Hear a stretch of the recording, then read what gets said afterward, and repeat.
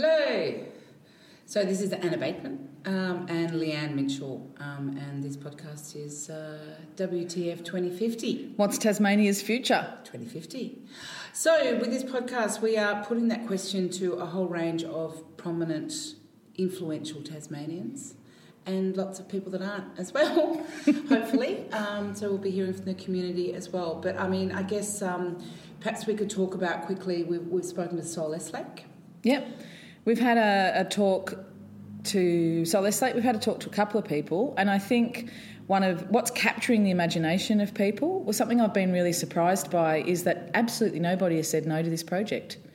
Everybody we've spoken to, all very busy people, all got lots on, and I think why they want to be involved is when do we get to stop and think, what does 30 years look like? What does the next generation... And we're not even talking about let's get together a grand master plan. It's, Jesus, this is important. Let's have a conversation about where we want to be in 30 years. And I think that's why everybody's got excited.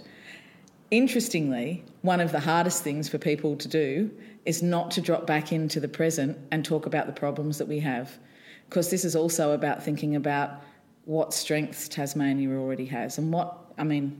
And those weaknesses that were traditionally seen as our weaknesses that are perhaps our strengths. So you and I are always laughing about the fact that we can get to 18 meetings because we both live and work in Hobart and it takes 10 minutes to get anywhere or park anywhere.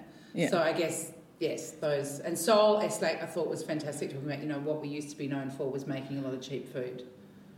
Yeah. And now we're known for making a lot of expensive food. That's really, really good. Yeah. And Posey Graham-Evans, who we just spoke to, the creator of McLeod's Daughters. Well, I mean... Amazing novelist. Hilarious.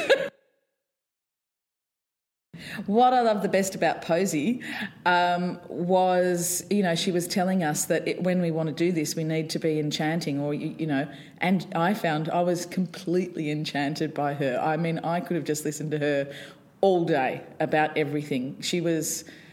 telling a story and everything else around just disappeared. I was right wherever it was that she happened to be talking about. And, of course, she knew everything about the building we're sitting in, and I've been here for 10 months and the only thing that I know is bloody cold and winter.